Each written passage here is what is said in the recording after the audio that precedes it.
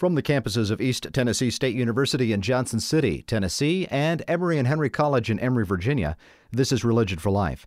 My name is John Shuck. I'm the minister of the First Presbyterian Church of Elizabethton, Tennessee. Our website is fpcelizabethton.org. Religion for Life explores the intersection of religion, social justice, and public life. Today we're going to look at a very difficult and important topic, religious maltreatment of children. My guest is Janet Heimlich. She's the author of Breaking Their Will, Shedding Light on Religious Child Maltreatment. She spoke with dozens of victims, perpetrators, and experts and reviewed a myriad of court cases and studies. She found many forms of child maltreatment in religious contexts, including biblically prescribed corporal punishment and beliefs about the necessity of breaking the wills of children, scaring kids into faith, and other types of emotional maltreatment such as spurning, isolating, and withholding love, pedophilic abuse by religious authorities, and the failure of religious organizations to support the victims and punish the perpetrators. Religious child maltreatment, how religion hurts children instead of helping them. Today's topic. Welcome, Ms. Heimlich, to Religion for Life. Thank you for having me, John. It's great to be here. How did your book, Breaking Their Will, Shedding Light on Religious Maltreatment, come to be?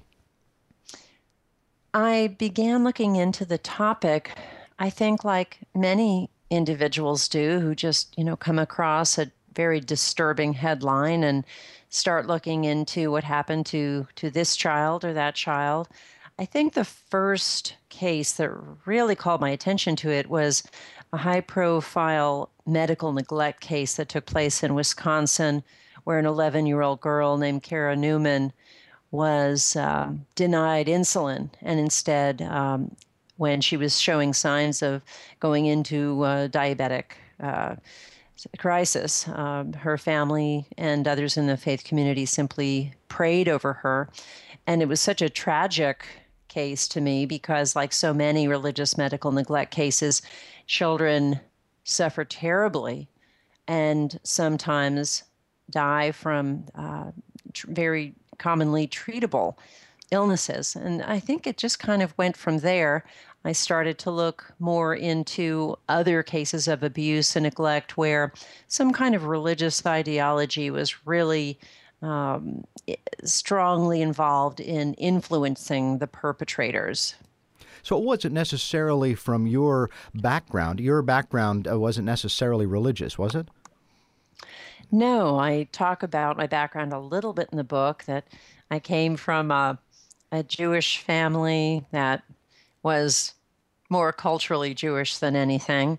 I think that my approaching this topic was mostly as a journalist and also a fairly new mother. So what is religious about religious child maltreatment? How does religion impact child abuse and neglect?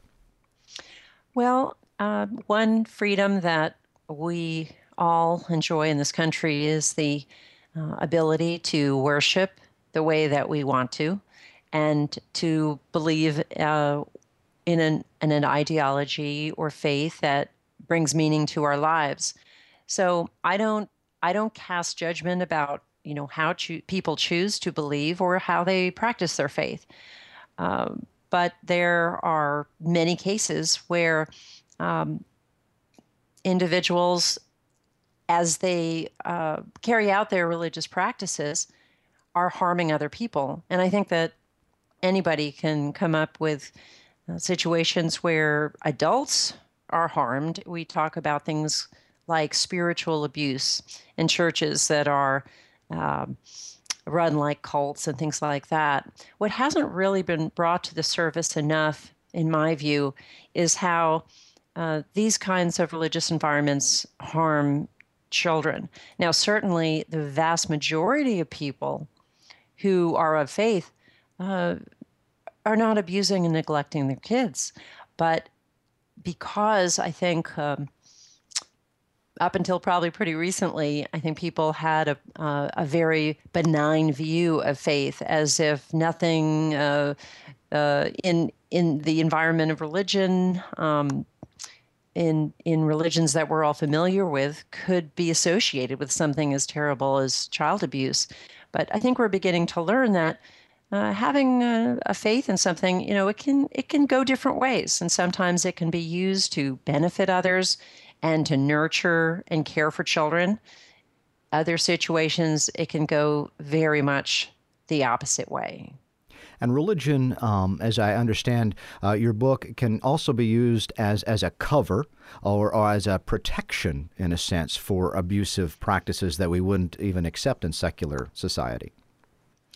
Well, certainly legislatively, we've seen that take place where there will be child abuse and neglect laws in place, but then there are exemptions that are made for people who are essentially perpetrating abuse and neglect, but because they're justifying that for religious reasons, they will not be prosecuted. So, for example, back to the Kara Newman case where she died from diabetes.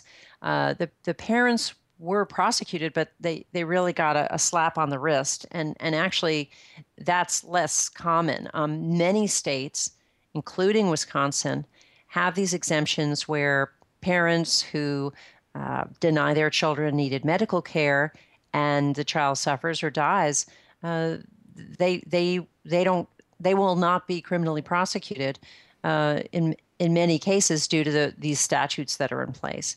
So we do see a cover in the sense that a lot goes on that a lot of people aren't aware of. When it comes to child sexual abuse, we've learned a lot about how religious organizations are covering up such cases. They're very concerned about the image of their organization. You have members and faith communities who are very concerned about the image of their community.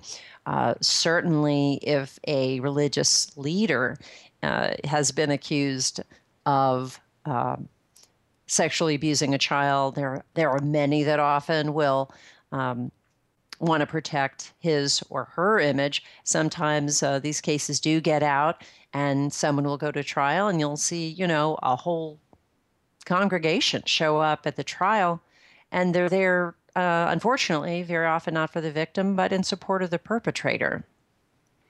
Well, let's talk about some of the ways religious child maltreatment manifests itself. Your book, Breaking Their Will, Shedding Light on Religious Child Maltreatment, is divided into 4 sections: religious child physical abuse, religious child emotional abuse, religious child sexual abuse that you just talked about, and religious child medical neglect, as you gave the example from the child in Wisconsin. Well, a little bit more about each one of these. How does religion impact, for example, child physical abuse? Well, it depends on what faith environment you're talking about. But speaking about what goes on in the United States, the most common form of physical abuse that's enabled by religious belief come from Christian-based theology about children being sinful. Now, certainly not all Christians believe in the concept of original sin. Not all believe that babies are born sinful and that kind of thing. But sadly, many do believe that. And as a result, they will be very concerned about the child's ability to be saved. And they actually do feel like they're doing something good for the child spiritually by trying to rid them of that sin. And oftentimes that is done through corporal punishment and sometimes severely and abusively. Some children have even died from that kind of treatment. And I will say that we're not really talking about what we typically think of as physical abuse, where someone might just lash out in anger. A lot of the beliefs that surround the idea of using physical punishment on children for religious reasons, it's often done in a rather detached and systematized way, sometimes over a very long period of time.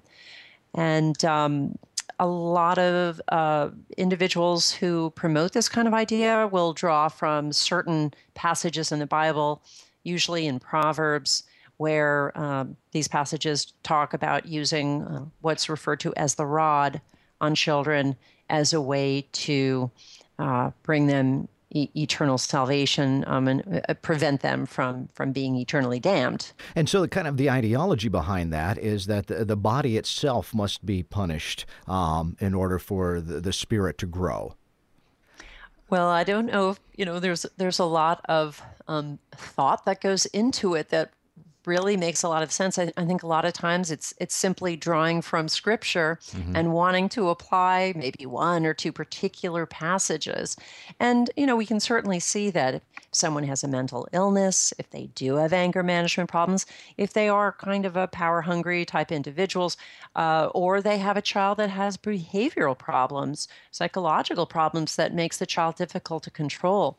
These kinds of religious ideas can serve to justify an adult's need to control a child, and sometimes in a very unhealthy way.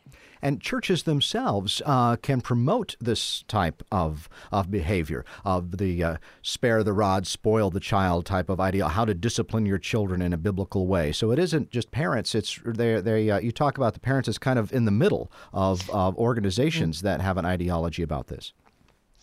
That's right. And I will first make sure that people are aware that the term spare the rod, spoil the child does not appear in the Bible. It comes from a poem that was written hundreds of years later. But but that poem did take from the Bible the term the rod. So that is where it originates.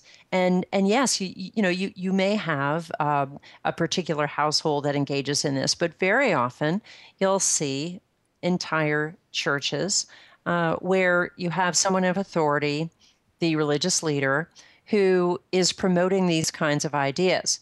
As much as many parents might complain about, say, government, getting into their personal lives, all too often, very religious people will find it to be acceptable that a pastor or a rabbi or an imam can tell them how to raise their kids.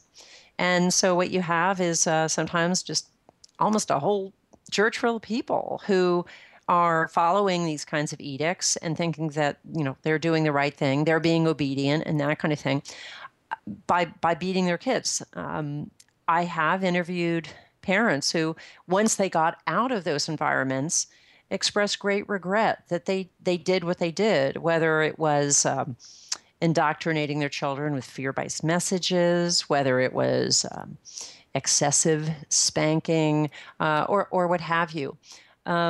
What's important to understand here is that very often parents are, in fact, victims of the same system. And I often talk about these problems occurring most often in religious authoritarian cultures. So if you have a church, a faith community of some kind, a place of worship where the governance of that community, of that organization, is very top down, and you have very powerful leaders. The men are much more powerful than the women, etc. That's when you're going to see the worst problems. Parents need to have autonomy in making decisions how they raise their kids, and for whatever reason, if they're abiding by harmful child rearing sermons that tell them to deny medical care, that tell them to beat their children, etc., you're going to have some serious problems. If you're just joining us on Religion for Life, my guest is Janet Heimlich. She's the author of Breaking Their Will, Shedding Light on Religious Child Maltreatment. And in regards to religious child emotional abuse, I'll set up this question this way. In one of our local newspapers, the Johnson City Press, a reporter recently visited a judgment house, and his report raised a great deal of conversation online in the comment section of the article. Every Saturday evening in October, this church does a drama in which groups are led through this house of judgment, and they're told a story in dramatic visual form of the hell that awaits those who don't accept Jesus Christ as their personal Savior, and heaven for those who do. These kinds of houses are all over the country. Would you call these judgment houses, or hell houses, as they're sometimes called, a form of religious child emotional abuse? Well, I certainly see it as a sign that a faith community is using terror as a way to control the congregants. In terms of whether individuals are abused, well, one form of emotional abuse is terrorizing, also spurning. And so, if, for example, a child is being led through one of these things and is forced to look at very, very violent, bloody scenes.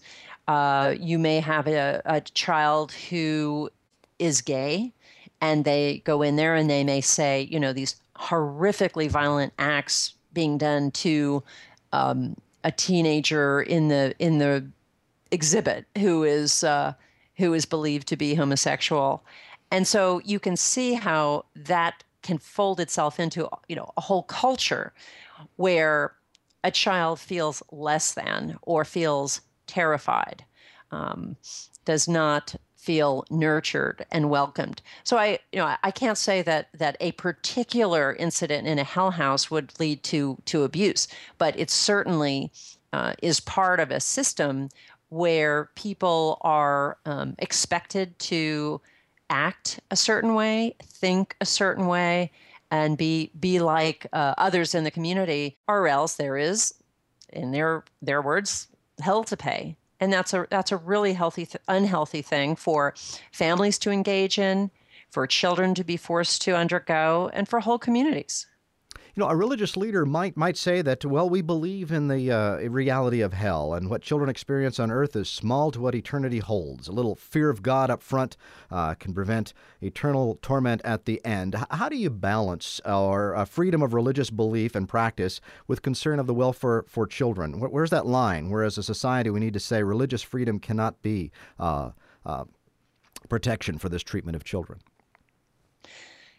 Well, I certainly think that any adult who has ideas about living in fear as being righteous, who feels that it's necessary for him or her to believe in these fear-based ideas in order to treat others well, if they are, very worried about their own eternal salvation, they should do what they need to do to make themselves feel better about that. However, there are laws in this country about how we treat vulnerable children. And of course, many religious texts talk about the need to protect the vulnerable. If there are all kinds of justifications that religious leaders have for harming kids. So, they'll probably come out with, all kinds of usually convoluted, reasons as to why what they're doing is actually good for the child. But I think you'll find that almost always it's serving a different purpose. It's serving the purpose for that individual to enjoy a very powerful position. And that goes down through the hierarchy of these cultures. I think the important thing is that those of us who are not quite so ignorant about good child development practices, that we encourage places of worship when they're designing their children's programs, for example, to allow child development experts, child psychologists to be involved with that process. Because if you have a place of worship that wants to do it all themselves, and they're doing it all based on their legalistic doctrines and things like that, then you have a community that's living in a vacuum. They may be in an urban environment. They don't have to be off in some compound somewhere, but they are practicing in shunning. They're practicing in denying people, education very often. And so you have this lack of intellectual autonomy that people deserve to have. So I think that we on the outside should try to recognize that and maybe somehow encourage individuals in those communities to just be a little bit better educated and maybe be exposed to what we now understand about good child development practices. How prevalent is religious child maltreatment in the United States? Well, I wish there was a study that looked at that specifically. There have been a few that have been really interesting. However, it's something that I don't think has been properly studied because people haven't really known how to recognize it. We I do talk about studies in my book, but I think that we really have to understand first what leads to these problems. If you have an environment that's very tolerant, where the leaders are there as guides and not so much as there to control the congregants, and you have a more of a compassionate community. At my nonprofit, we offer a designation program for places of worship to be child-friendly faith communities. And so if you have a child-friendly faith community, you're not going to see these kinds of issues. But where you do have religious authoritarianism, that's when we really need to, I think, reach out and just try to get some education in there for the individuals. As far as how frequent it is, I think we all just need to kind of think about who do we know who is either raising their child in an authoritarian faith community, who came from one. When I first started looking into this, I just started getting into conversations with people I knew, and I found that their upbringings were in very oppressive faith communities. I never would have even known had I not asked about that.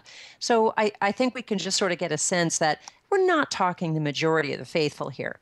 We're talking about these more, I want to say, extremist or fringy, very authoritarian religious organizations and places of worship where there is a very strict hierarchy in the culture, where people are unusually fearful, and where there is social isolation.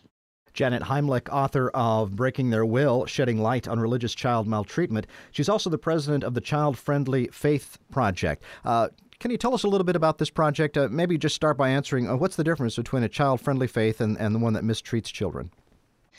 Well, in setting up our designation program for places of worship to sign up to be a child-friendly faith community, one of the things that we have is what we call the Charter for Child-Friendly Faith. And I encourage anyone to come to our website, childfriendlyfaith.org, and take a look at the charter. And that right there tells you a lot about our principles, our views of children, and essentially it really comes down to recognizing that children are important members of society. They're not tools for us to use or to own. We don't need to wait for them to be 18 before they become important. They're important now.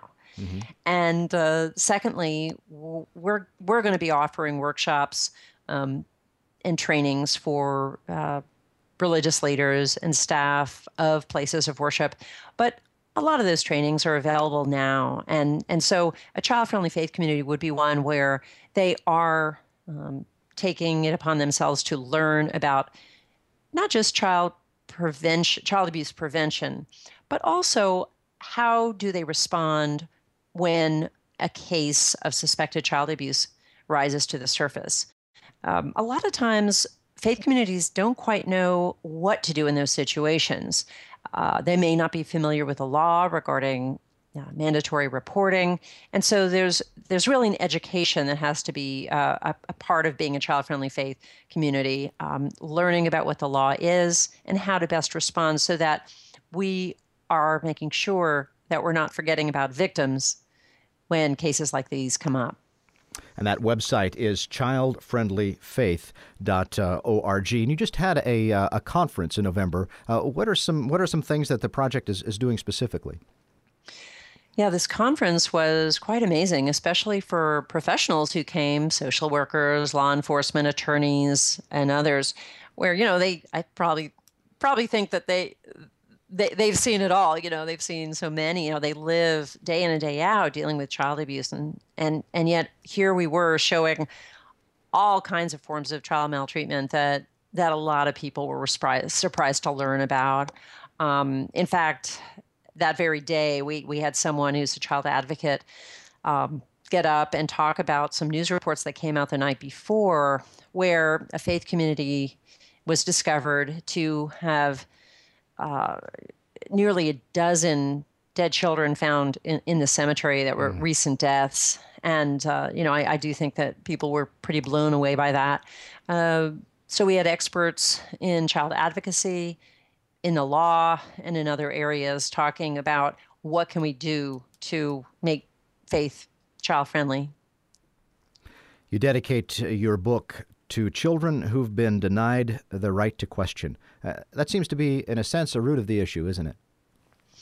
I feel it is. I feel that if a child is growing up in a community where their intellectual autonomy is respected, where they are not just permitted to express their own thoughts and feelings, but they're encouraged to do so and they're listened to, then you're in an environment where they're not just trying to control kids. They're actually looking to nurture them.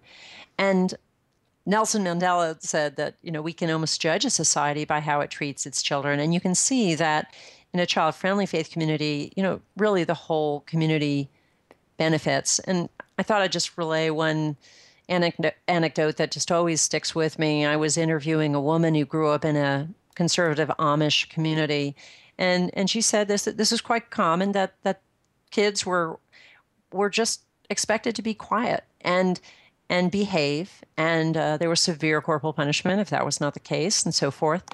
And she even said that they were not encouraged to express their opinions. And I said to her, well, what would have happened if you did express your opinion? And she said, I don't think I ever had an opinion. And you see that actually, carries out the purpose of an authoritarian community.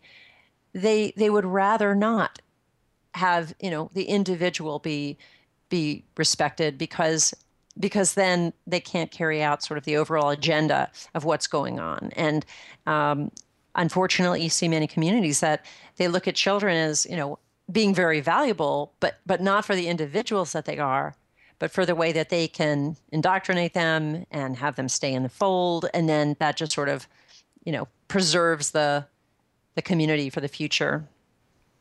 My guest has been Janet Heimlich. She's the author of Breaking Their Will, Shedding Light on Religious Child Maltreatment, and the president of Child Friendly Faith Project. That website, again, is childfriendlyfaith.org. Janet, thank you so much for your work, for your advocacy, and for this work, and for being with me today on Religion for Life. I really enjoyed it. Thanks for having me on, John. You've been listening to Religion for Life, at the intersection of religion, social justice, and public life. My name is John Shuck. I'm the minister of the First Presbyterian Church of Elizabethton, Tennessee. Our website is fpcelizabethton.org. More information about Religion for Life, including links to podcasts, information about upcoming shows, and more can be found at religionforlife.com. Follow us on Facebook, Twitter, and iTunes. Religion for Life is co-produced by WETS-FM and WETS-HD1, Johnson City, Tennessee, and WEHC-FM, Emory, Virginia. Be well.